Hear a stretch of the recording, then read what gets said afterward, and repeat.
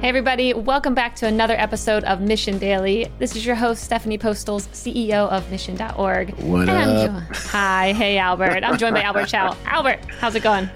Good. Listen, you sprung a topic on me today, and so it threw me off. You threw me off my game. As usual, you asked me a question, I'm like, I just don't know. So for anyone listening, my new method is I want to throw a topic into Slack for Albert to look at, but he only has like 10 minutes to prepare. So if I seem way more knowledgeable on this topic, that's why Albert only had 10 minutes to look it up. Because I was like, I am not getting on this call for Albert to be like, I don't really know what you mean, Steph. I'm like, not today. I need to give him 10 minutes to at least go into a Google rabbit hole and figure out what we're about to talk about. Well, listen, Stephanie definitely likes, she doesn't like to talk about things that are like, I don't know, clearly evident that don't require thinking. You know what I mean? She likes to talk about things that require thought. Like I like looking at the news. Like I clearly see what's happening. Oh, this is happening. Okay. Yeah. I mean, okay. I'm not even gonna say I like that. I think if it matters to me, I like it, but I like going into different spaces. So today we're going to be talking about mental models, and that's all the context I gave to Albert. I said, go look it up, see what you see. Where this inspiration came from was I was actually listening to an interview with someone named Kevin Kelly, who we've had him on our previous podcast before. He's super smart. We actually went to his house and recorded in California. And he's just a really interesting guy because he's considered a futurist. He's, I guess, predicted a lot of things when it comes to advancements that have been happening. So he has very interesting viewpoints. And I found him on the Rich Roll podcast, which I never normally listen to that podcast, but a friend sent it my way. And it was interesting because I was listening to him and it was reminding me of like, man, this guy is very fluid with his knowledge. He does not seem like he's boxed into any one space. He was dropping, different examples that were coming from biology, that were coming from, certain like math equations or whatever. He was going into psychology. I mean, he was kind of all over the place in a good way. He had like a fluidity of knowledge that I was like, that's pretty cool to hear someone who's just not in their silo. And it started making me think about things that you and I, Albert, have talked about on this show a lot, of just how quickly the world is changing. And sometimes I look around, I see people who are a little like overwhelmed by how quickly things are changing. Yeah. And my thought was like, maybe it's because we are not taught to sit down and think about mental models of like how to make decisions in a rapidly changing world. And what things I was finding before this interview, have you heard of the half-life of facts before? No, but just based on what you've just said, I'm assuming it means that anything that's true will be proven to be distrue over a period of time. So what's the half-life of that? Like carbon dating. Yeah. Okay. Exactly. Yeah. See, you know where I'm going with this. So yeah. Well, I'm guessing based on the title, that's a great title because, I knew what half-life of carbon dating was. So. Yep. Yeah. I mean, so when I started looking at the half-life of facts, people were just talking about how now facts and theories and studies are getting disproven quicker than ever before. And when I first was looking into all the things that we grew up thinking were true that have now been disproven, I'm like, it reminded me to humble myself and be like, you can't stick with what you know from 7th grade anymore. Like what you learned then is probably many of the things you learned could already be disproven. And so that was the one thing that I was hearing where I was like, okay, that's something I haven't thought about much, that a lot of facts that we think we know could already be false. And then the second thing was a replication crisis, as in a lot of the studies that we get our information from can't be replicated anymore. And there's a lot of scientists who've been trying to replicate certain studies. I know like that Stanford prison experiment they tried to replicate it. And basically human behaviors, everything's kind of changing and they can't even replicate the studies that we're basing a lot of our lives off of or decisions. So with those two things, that's why I wanted to talk about mental models, because I just think, what if everything we're using right now is outdated? Well, I think it will be. I think that is proven time and time again. And I think that, I think some recent news actually supports what you're talking about, right? Vice is now declaring bankruptcy. It was valued at $2 billion not too long ago. They had figured out a way to drive or obtain user traffic in such a significant scale that they became a massive publisher. Mm-hmm. And now they're done. And that happened in a really short period of time. BuzzFeed News, same thing. Like, right, they got really good at writing. BuzzFeed's the kings and queen, or what, I don't know what do you want to call them, but of clickbait, or people, they turned it, what they did was clickbaity. Mm-hmm. They kind of figured it out, but people also changed. And so it's really hard to sit at the top. It's so hard to sit at the top. What you're talking about probably plays a huge role in it, which is people, their interests change. Super hard to predict what people will like or dislike or behave like in over a period of time of, let's say, 5 to 10 years. Yeah, I mean, that's what it was making me rethink the case studies, when you go through school, the business case studies that you're looking at and you're kind of mimicking. And I mean, just like the example that you mentioned, how they acquired users, how they made money might be a thing of the past. Or maybe not, but it's interesting how quick things are changing, and you really just can't look around and copy and paste and think that things are going to work just because it worked 5 years ago or 10 years ago. Well, that's why I always cite that one factoid about Bezos, who probably cites it from someone else, but he likes to think of huge, long horizons, and it's like, what are things that won't change? Mm-hmm. And so, like, for anyone who's listening has not heard this before, but one of his tenets was customers are always going to want the best price. Like, that's never going to change. Mm-hmm. He said there's no realm he could see in the future where people did not care about the best price. And he's probably right. Now, how you get there is really hard. What about quality? Because I feel like you can say, okay, there's toothpaste and I want the best price. But nowadays, I see a shift happening where there is a new consumer group coming up who care about different things, like ingredients, like how it's sourced, where it's coming from. But it could be still the best price in that category, though. Yeah, right? In that category. You know what I mean? So you could say, hey, these are organic soaps or organic toothpastes, natural toothpastes, and you still might want the best price in the category.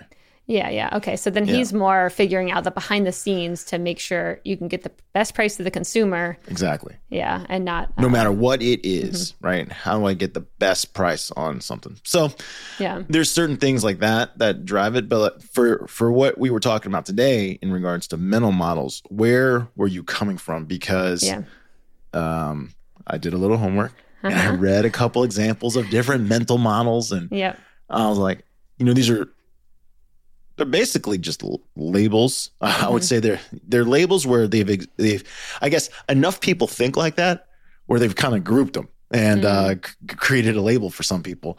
So for anyone who is not familiar, a mental model is just an explanation of how something works or how you think. It's an overarching concept or framework or worldview that you carry in your mind, and they help you understand life. And if I read in the James Clear, he talks about a lot of different options or different ways people think. He uses, and they're in different categories like common knowledge, comparative advantage, diversification, economies of scale, anchoring, classic conditioning. So there's all these different ways people think, scientific method. They have models in similar to engineering, mathematics, all these different things. Wisdom seekers. So it's effectively if enough people behave a certain way or think a certain way, you might get yourself a group. They might put you in a group. You get a name. Yeah. I mean, when I was thinking about these mental models, my first thought was, what are mine and which ones am I using to guide any actions in my life right now? And basically going around and kind of getting back to what we talked about in a previous episode of like first principles. Am I being guided by any biases or upbringing or things I think I know that maybe I should question? And so that was the first one of like, and it's not really using the labels that you just mentioned, although I do think that's a helpful explanation of like a mental model, supply and demand. That's a mental model that you kind of learn how the economy works by supply and demand. Or scarcity. Scarcity is one. I know that you've used that word multiple times. Yeah. So I think my first thing was just going around like just thinking about how I make decisions, because I'm like, how often do we do that where we literally pause and we're like, let me think about how I think about things? I mean, we just do it. We are in patterns. We're just moving really quickly and operating in life. And so that was my first thing of just like, how am I making decisions right now? And trying to just see it. Is there any moments where I've maybe made decisions or have had a pattern come up where I'm like, man, that just keeps not working, but I don't audit myself properly. You just like keep moving. And then it happens again a couple months later and you're like, oh, again, like, why is this happening? But you don't stop and pause and be like, what got me here? So that was step one for me of just like thinking about my life. And it's so personal for me. That's why I'm like, I don't know if it really even matters. I mean, everyone's very different. But then thinking about how I can at least high level look into different mental models or what's happening in certain spaces and bringing them into my own space for it to make sense. So for example, for me right now, for everyone who knows, shit's happening. Things are happening in my life constantly. And something that was interesting for me to look into was the second law of thermodynamics, or, Murphy's Law. Like anything that will go wrong or can go wrong, it will go wrong. Or sometimes you'll just hear people be like, shit happens. And I think when you start reading into that more and you realize that as life goes on, more chaos can happen, and you have to kind of like rein things in to make sure that more chaos doesn't happen. And I think maybe James Clear talked about like entropy and how looking into entropy is one of them. But to me, just knowing that, one, gave me more peace of mind, because I'm like, so far that hasn't been disproven. The second law of thermodynamics has not been disproven, and it still makes sense. And it kind of makes me be like, it's okay. This is just life. And I can keep kind of putting up bumper pads and trying to guide things and knowing that like shit's going to happen, because there's just a higher probability of things that can go wrong sometimes than like a big success. And that's okay. It's just meant to happen that way. So for me, that was just comforting to me. Whether someone else needs that mental model, I don't know. But then how do you blend those into other versions of it? That's where I think the interesting things happen, because so often we're like in these silos of, like I said, biology or math or, whatever it might be, finance, and how you can kind of start learning high level about certain ones and then blending them. That's how I think you can make better decisions. So this is where we talked about before, this is where I think I'm probably, actually, the more I think about it, I don't think I'm an oddity. I'm probably what you discussed in the beginning, which is people fall into their patterns of behavior and they just don't really change. I think that happens to a lot of people. And then, so what happens is the world changes around you, and then either by sheer luck or, or misfortune, if you want to call it, you're either prepared or not prepared for whatever's happening around you.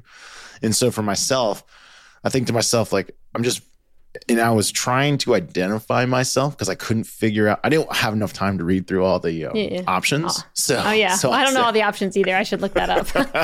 all the options. Well, you can create your own options too, by the way. You don't just have to go with his. That's correct. So I consider, and it was funny because when I was younger, I remember being asked this, and I still think to this day, I am still the same way. So I call myself, if I were to label myself, I would say I'm very utilitarian.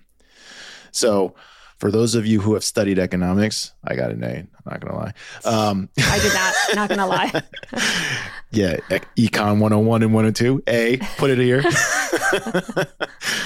One of the things they talked about was marginal utility, and that it does, whether it's finance or goodwill, or you could put it was just a blanket way of measuring, let's call it benefit, right? So marginal utility was benefit. And I was like, when I heard this, I was like, man, I really think I'm probably utilitarian in that whenever I approach a decision, I always think to myself, what will give me the most benefit? And the things I value the most, and I really only put it to like two things. I really only have two things I really use to evaluate, and they both have different degrees. So the well-being of my family. It's actually the well-being of my family. I lean towards long-term. I will short-term sacrifice for long-term gain for the well-being of my family. Mm-hmm. And then the second one is leisure time. Mm-hmm. And I lean towards long-term. I'll lean towards benefiting the long-term. So I'll do a short-term sacrifice if it gives me a long-term gain. I'm getting better I've noticed I've started eating a lot less because I just ask myself this question before, like, will this help me in the long term? And I mean, does eating a pint of ice cream going to help you in the long term? No, it's not, but it's short term, really nice. You and your ice cream, you're so funny. Yeah, so I've now created Ice Cream Day. 1 day out of 30. Oh, okay. Only one? All right. Instead of 5 days out of 30, or, every day, 30 out of 30. Where I'm like, okay, for 1 day, I can have some short-term, short-term eating fun, but then long-term. So I've started like without dieting, I started losing weight just by asking myself this question, like, will this help me long term? Because as I get older, my time is, we all have a finite period of time, but it gets getting smaller and smaller, right? And we know that. And so I think of myself like I'm utilitarian, and I don't know if it's good or bad, but that's how I've been for a long time. The difference is my long term is getting smaller. So it is changing the way I make decisions. Because you remember being 15 and thinking 30 was a light year away. Yeah. Yep. You know what I mean? Like, I'll never be 30. Like 30 is so old. Jeez. Yeah. And now you're in your 30s, 40s probably feels like it's coming up quick. Yeah. You know what I mean? It doesn't feel so far away. Yeah. Yeah. I mean, that's why I was saying all these mental models, though, are very unique to individuals. Like what you're thinking about right now is so different than me. And I also think that you have a lot of mental models, though, that you are running on as you help me make business decisions. I mean, I see how you kind of like think about things and examples that you pull in. And I do think you have a lot more running behind the scenes, but they're not possibly very large life ones. It's just like, our team will go to you for a lot of questions because you quickly can kind of take, okay, this hasn't worked before. This one has, based off this person I interviewed. I remember them talking about building their company this way, and you kind of pull things together in a way that makes sense to make a quick decision. So those are mental models. Okay. But I don't consciously think about how I think. Yeah. But I think that's what I was mentioning in the beginning is like, that's the thing that I've started kind of questioning is, okay, yes, everything that I'm using to guide my decision right now is possibly helpful. And it can also maybe over time, as you become an expert in anything, it actually might be less helpful. So that's, because then you're just spotting the things that look familiar to you and answering it in the same way. So that's what I was kind of auditing of myself of like, okay, before I make a decision right now with anything, and there's so many things going on in my life, like taking more of a quick pause and just kind of being like, let me think about the whole landscape of this. And instead of just quickly acting on what I already think is true, let me think about the different possibilities. And the one thing I started doing now is more inversion thinking, which what's that I'm sure that, so that is basically worst case scenario. Like what is the exact opposite of what I want to happen? And this has actually been probably one of my more powerful, I'll just call it a mental model. Yeah, why not? Anything can be a mental model if you want to call it that. If you can find enough people that fit your thinking, you got one. I think I can find people who would agree with this. But so inversion thinking, I mean, it goes back to if you've read about like Stoics before and how they would basically imagine like the worst case scenario, and it would help them overcome their fear of negative experiences happening, and it would help them plan better. And I kind of did this inadvertently in a certain setting where I basically was imagining the worst case scenario around like the kids, because I had so much just mom guilt around stuff, and it's a whole thing, but it was very helpful just kind of releasing control around that and releasing fear around that. I also do it when it comes to business stuff now too, of like, okay, if shit hits the fan, like what could happen next? Or, the worst things possible happen, and then what? And what I noticed is that it actually frees up my thinking to think in a very different way, because I've already gone the route of like worst case scenario. I don't ruminate on that. I just go through, here's all the possible scenarios. And then, okay, now I see it, now I'm done. And then I, come back up and I'm like, well, now I already know what it felt like to be there. Let's do the things to prevent getting there. But once I said once again, not ruminating on it, because you already know how I think about manifesting and like focusing on what you want. So I still think that's really important. But for a quick minute going into the places that you're most scared of have actually been most helpful to me. So inversion thinking. If you can, give me a tangible example. Like, yeah. So apply that thinking to a real thing. Show me like what you were doing, what you thought about, the decision you made, and then the reasoning behind your decision. Yeah. Yeah. So the one, I mean, we always talk about like mission company stuff here. So back in the day, maybe in 2020 or whatever, when Mission was not doing well, was in a ton of debt. And I just started going into, because normally I'm optimistic. I'm a very optimistic person. That is just how I am. And I just think it's helpful. I think optimistic people usually help change the world. And if you're pessimistic, you probably just don't. So, and people will probably shit on me for saying that, but I think you could be a perma bear. Well, Peter Schiff's a perma bear. He's still doing okay. I mean, by many means, he's always anti-Bitcoin and people, he's been like talking about changing the world though. No, but I think that's also like having an opinion is one thing. Yeah. But are you changing the world? Because I think to change the world or to make things better, you have to. But if that's your only measure of success, that's rough. Because I think they're the ones few people change the world. Well, that's true. But I think those people who do are the ones who are optimistic about something being able to be changed.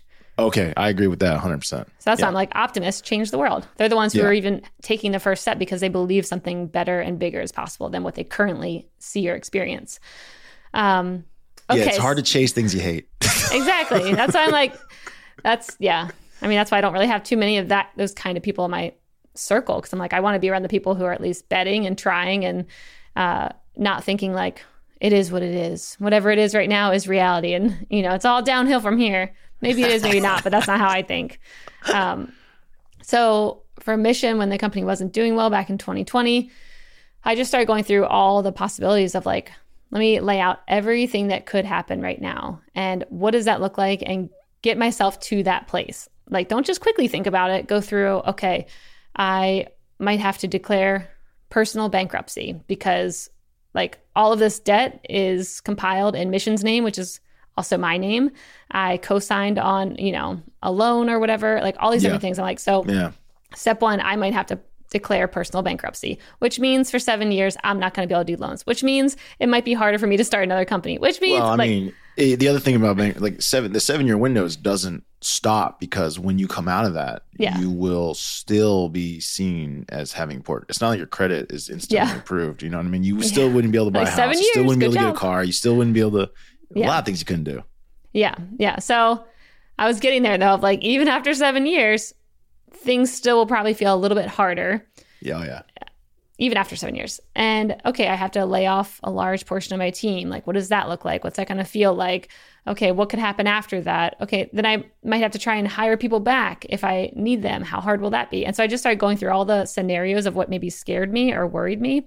I might need to go and get a job. Where would I work? Okay, I'd have to shift my whole life again around how I'm doing things. Working for someone again is just might be a little bit just different. And so I just went through all the scenarios of like worst case scenario.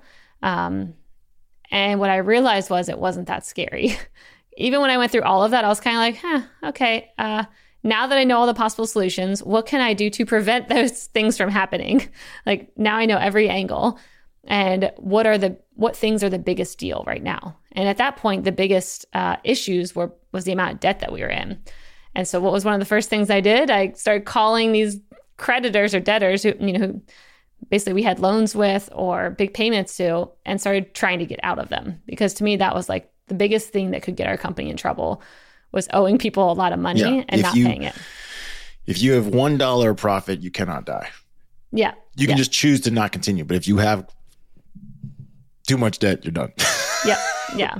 So it helped me kind of organize priorities because I went and I saw the worst cases of things, come back, organize like priorities to be able to decide more than ever, yes, I'm going to be here to rebuild it. And to be able to rebuild it, I need to focus on these things first. And so it helped me make quicker decisions afterwards instead of ruminating in a place of like worry and like fear of what's going to happen. It's like, I already know what could happen. I already went there. My emotions went there. Now I know how to fix the thing. So that's one example for business. And then for personal life, one thing I've thought about before, which is also a very like stoic thing to do, is imagining what would happen if my kids didn't have me. And I did That's intense. So, and this was in a ceremony and it happened without me wanting it to happen. Sometimes people can call this like an ego death, kind of. I was like on the verge of it. Ego death is where you flip over to the other side and you're just in a place of bliss because you have no attachments to anything, anyone. You're just kind of floating around. I was hanging out in the scary part where I never went to the blissful state. I was just in the scary part. But this was one of the most profound experiences I had because at the time, what I now realize was I was feeling so much pressure on me, like single mom, everything like was coming back to me. I was holding up our whole house financially. I was holding up like, helping pay for grandparents' stuff here and there. I was holding up the boy's dad. My partner was also working at our company. And so I just felt like, oh my gosh, all things come back to me. What if something happened to me? Like my boys would not be okay. I'm the only, I'm the main parent in their life right now. And I was just feeling a lot of anxiety and overwhelm and just stress. And I'm sure a lot of, especially moms, feel this, especially if maybe the dad isn't always present, or even if he is, it's still like, but my kids need me. They need me more than anyone, even. So I think it's just definitely a mom thing too. But I went into the ceremony and it kind of showed me, like, first I see a vision. It's kind of like, what is that movie called? I can't remember what it's called, but it's where he sees his kids and they're on the shoreline and he can't talk to them though. He just sees them playing. Do you know what movie this is? The space one, I think. I don't know, but that scene seems like it's part of a lot of movies. I know. Yeah. Like even in Fast and the Furious, they look back and they see Paul Walker. So it's not like it's a common scene. I want to look this up though. To be clear to everyone, I hate Fast and Furious movies, but just so everyone knows. Or Brad. It's not Interstellar, I don't think. But keep going. I mean, I think that scene is in enough movies. I know. It is in a lot of movies. It's you looking down, like basically you're in the afterlife or you're in another dimension or another world and you're seeing your family as you knew them. Yeah. But without you. Yeah. Okay. So whatever the movie was, it was just him looking at his kids and they were just there, but he couldn't talk to them. And so that was the first vision for me of looking and seeing my 3 boys so sweet and just being like, oh my gosh, I love them so much. They're so sweet. Oh, I could just eat them up. They're so cute. And then it was fast forward, I looked at them and I'm like, oh man, I feel a lot of love for those kids. Whose kids are these? And I didn't feel like they were my kids. And then it fast forward again. And I'm like, those are cute kids. Whose kids are these? But I still felt this weird tie of I feel kind of like I know them. And then fast forward again, and I didn't even know they were my kids. And I was just looking at them with still love of whoever's kids these are, they're super cute and sweet, but whose are they? And this whole process basically made me, but the whole time while I was going through this, I was feeling like my heart was getting ripped away from me, slowly kind of the feeling of getting ripped away. But then what I realized after all of that was this piece of my kids will always be fine. They will always be fine no matter what. And it just gave me, just a lot of peace of mind that it's not all on me. There's a lot of community. There's a lot of support. There's a lot of people. My kids are strong AF and they will always be fine. And so it just helped get me out of this state thinking that I'm the most important thing in their life. They need me more than anyone else. And it allowed me to come back and not only be more present with them, because I really honestly felt what it felt like to lose them. Which, how many times do you actually feel that? I'm sure many people don't actually go all the way there. You might think about it and get sad for a second. Yeah, most people don't even want to think about it. They don't exactly. They don't even try to imagine it. Yeah. So I went all the way there and I felt every step of the process.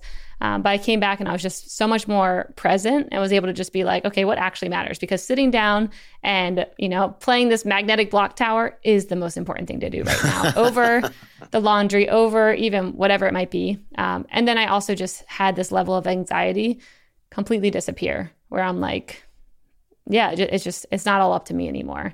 And so it just made me feel a lot better. So that is another way of inversion thinking. So we have a business one now and a personal one. But I mean, it's been a very profound way for me to operate in life now, just thinking about that, but not ruminating in it. I don't want to stay in that space of where I was. I went, I saw it and I'm like, okay, get me out of here. Now to continue to manifest and bring in the things that I'm excited about. And I'll flip back to that. I was picturing myself yours. You know what I mean? As you were telling that story, I was thinking, so I only had 1 kid at the time. When I had a 4-year-old, I had 2. So I was picturing myself in that time frame, did I even think about those things? Not really. Yeah. But the one thing that I did think about growing up for me personally, similar to you, is actually was taught to me by my mom, was that it's your duty is to raise independent children. It's a life without you at all times. Which is crazy. That's what my mom actually believed, but it, in a way, similar to what you talked about. So basically, you enjoy every moment you can, but at the same time, you can't overdo, overdo the caring and the providing, because your kids will eventually not have you, whether it's through natural or unnatural reasons. They'll eventually be independently alone or on their own, and you want them to be self-sufficient.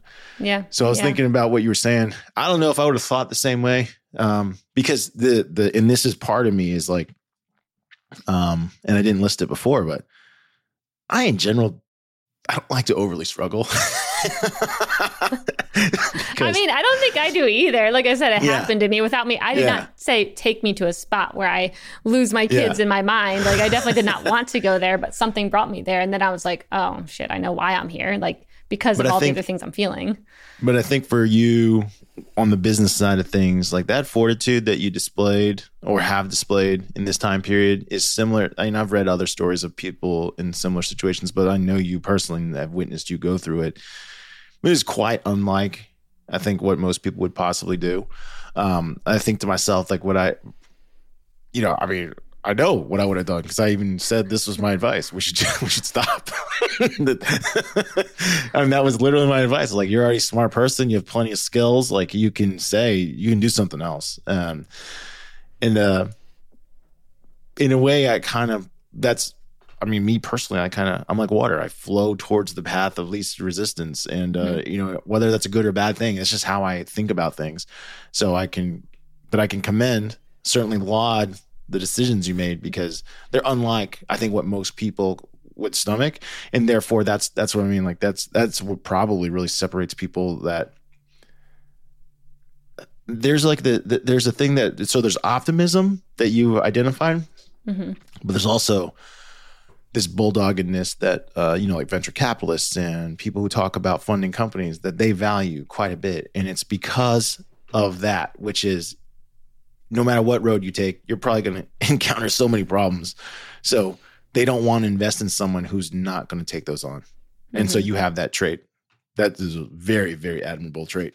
I like that. Actually, I just got an idea of like the amount of doors you open are just going to increase the problems that you face. I'm like, that's my problem. I just opened so many doors. That's why I don't even look. Yeah. You don't even peek behind the curtain. You're just like, I wouldn't get killed in a horror movie because I wouldn't go check it out. They'd be like, oh, there's something happened. I'm like, I would. I'd be like, I'm gonna come over here and fuck you up. Every horror movie starts out with the person who hears a scratching on the window. I'm like, I'm leaving. I'm not staying around. I don't even want to go see what's happening out there. And I go right into like defense mode, like, hiya! Like, I remember when my sister and I would be in the house when we were younger and we would hear something and we literally would go into like fight mode. And I'm like, two little blonde hair girls thinking they're going to do something. But that was like our first instinct was like, guess we just got to fight whoever's outside. We got to like fight them off. And I look back, I'm like, that's just so mean. By the way, Jen once joked that she talked about like, and I tell all women, by the way, all women and men really, but women are more likely to be attacked. Let's just get serious. Women are more likely to be attacked. Yeah. Should attempt to attack a man to find out what would actually happen. I'm serious. So, because a lot of women think, I'll just kick him and, I'll kick him in the groin. He's done. And like, Jen, I don't think you understand when someone's mad, like that's not going to work. Like they will brush through that. Yeah. Like most guys in the NFL. But you just have to act crazy. Like literally most go to guys the crazy. in the NFL don't wear a cup. Like, you know what I'm saying? Like they don't care. Yeah. So what I, to demonstrate, I grabbed her by her wrists and then I pinned her wrists together and held them with one hand. And I just kept poking her in the head. And she couldn't get out of it. But did she go full crazy? Because she knows you.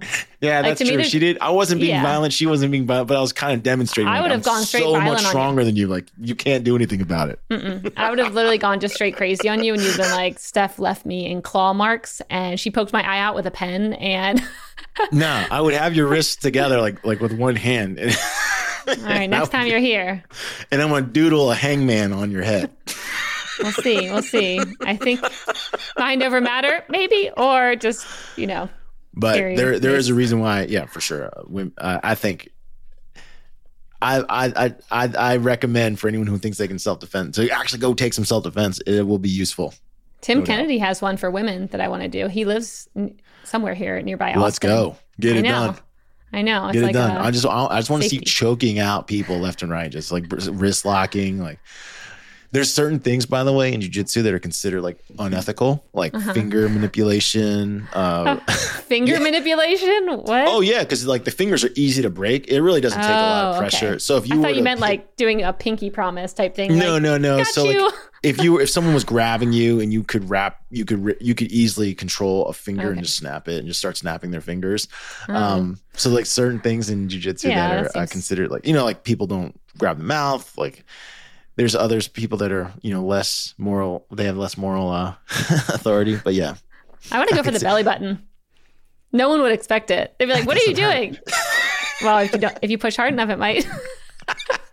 Yeah, it's true. I don't know how tough a belly button is. I've never touched mine. I'm like the Pillsbury Doughboy. No giggles. This is where my mind goes. All of the most unexpected things. So, well, we just went off on a great tangent. But anyways, I think my challenge for myself, for you, for anyone, I think it is just a really interesting thing to just audit how your thinking is being done. What models are you doing consciously or unconsciously? Go and check some of them out, like the ones that Albert was listing out, because I just think at a very high level, it's kind of interesting knowing a little bit about a lot and just kind of seeing how the world works. And then also being like, that one's about to get disproven. That one's probably going to go out of date. Like, and just kind of learning to think a bit differently, because I think it will impact, creativity, problem solving, personal life, business, all of that. I'm already seeing it with me. Myself. Yeah, and no doubt put it in modern context. And I think the way we started this conversation, which is assume what you know today is going to change. Can you predict what's going to be different? Are you ready for that? Can you succeed in that environment? Do you need to succeed in that environment? Some people are like, I don't need to succeed. I'm already rich. Forget it. Other people might be like, wow, I have so much left or so much more. The time of your life that you hinted at from the beginning plays a huge part. It really does. I mean, like my mindset is, like I said, the only thing you know for sure is your time is finite. Yeah. That's 100%, right? And so it does, I think, change your perspective as I'm middle-aged. I don't know what people think middle-aged, but I'm 43. Will I live to 86? I don't know. Probably not. You will. Call that in. Males in my family die early. Everyone dies early. So I'm like 13. Do I have 13 years? Because if I have 13 years, I'll outlive my dad. I think you will. We'll see. We'll break it.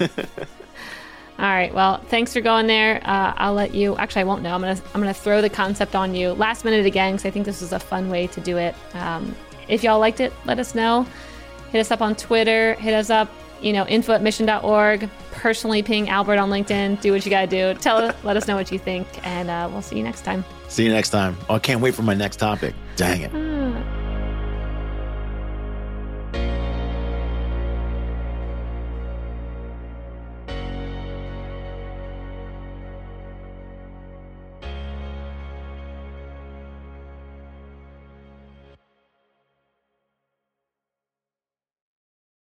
Hey listeners, thanks for tuning into this episode. I hope you enjoyed it as much as I did. If you haven't already, please subscribe, rate, and review this podcast. It helps spread the word, and I would greatly appreciate it. See you next time.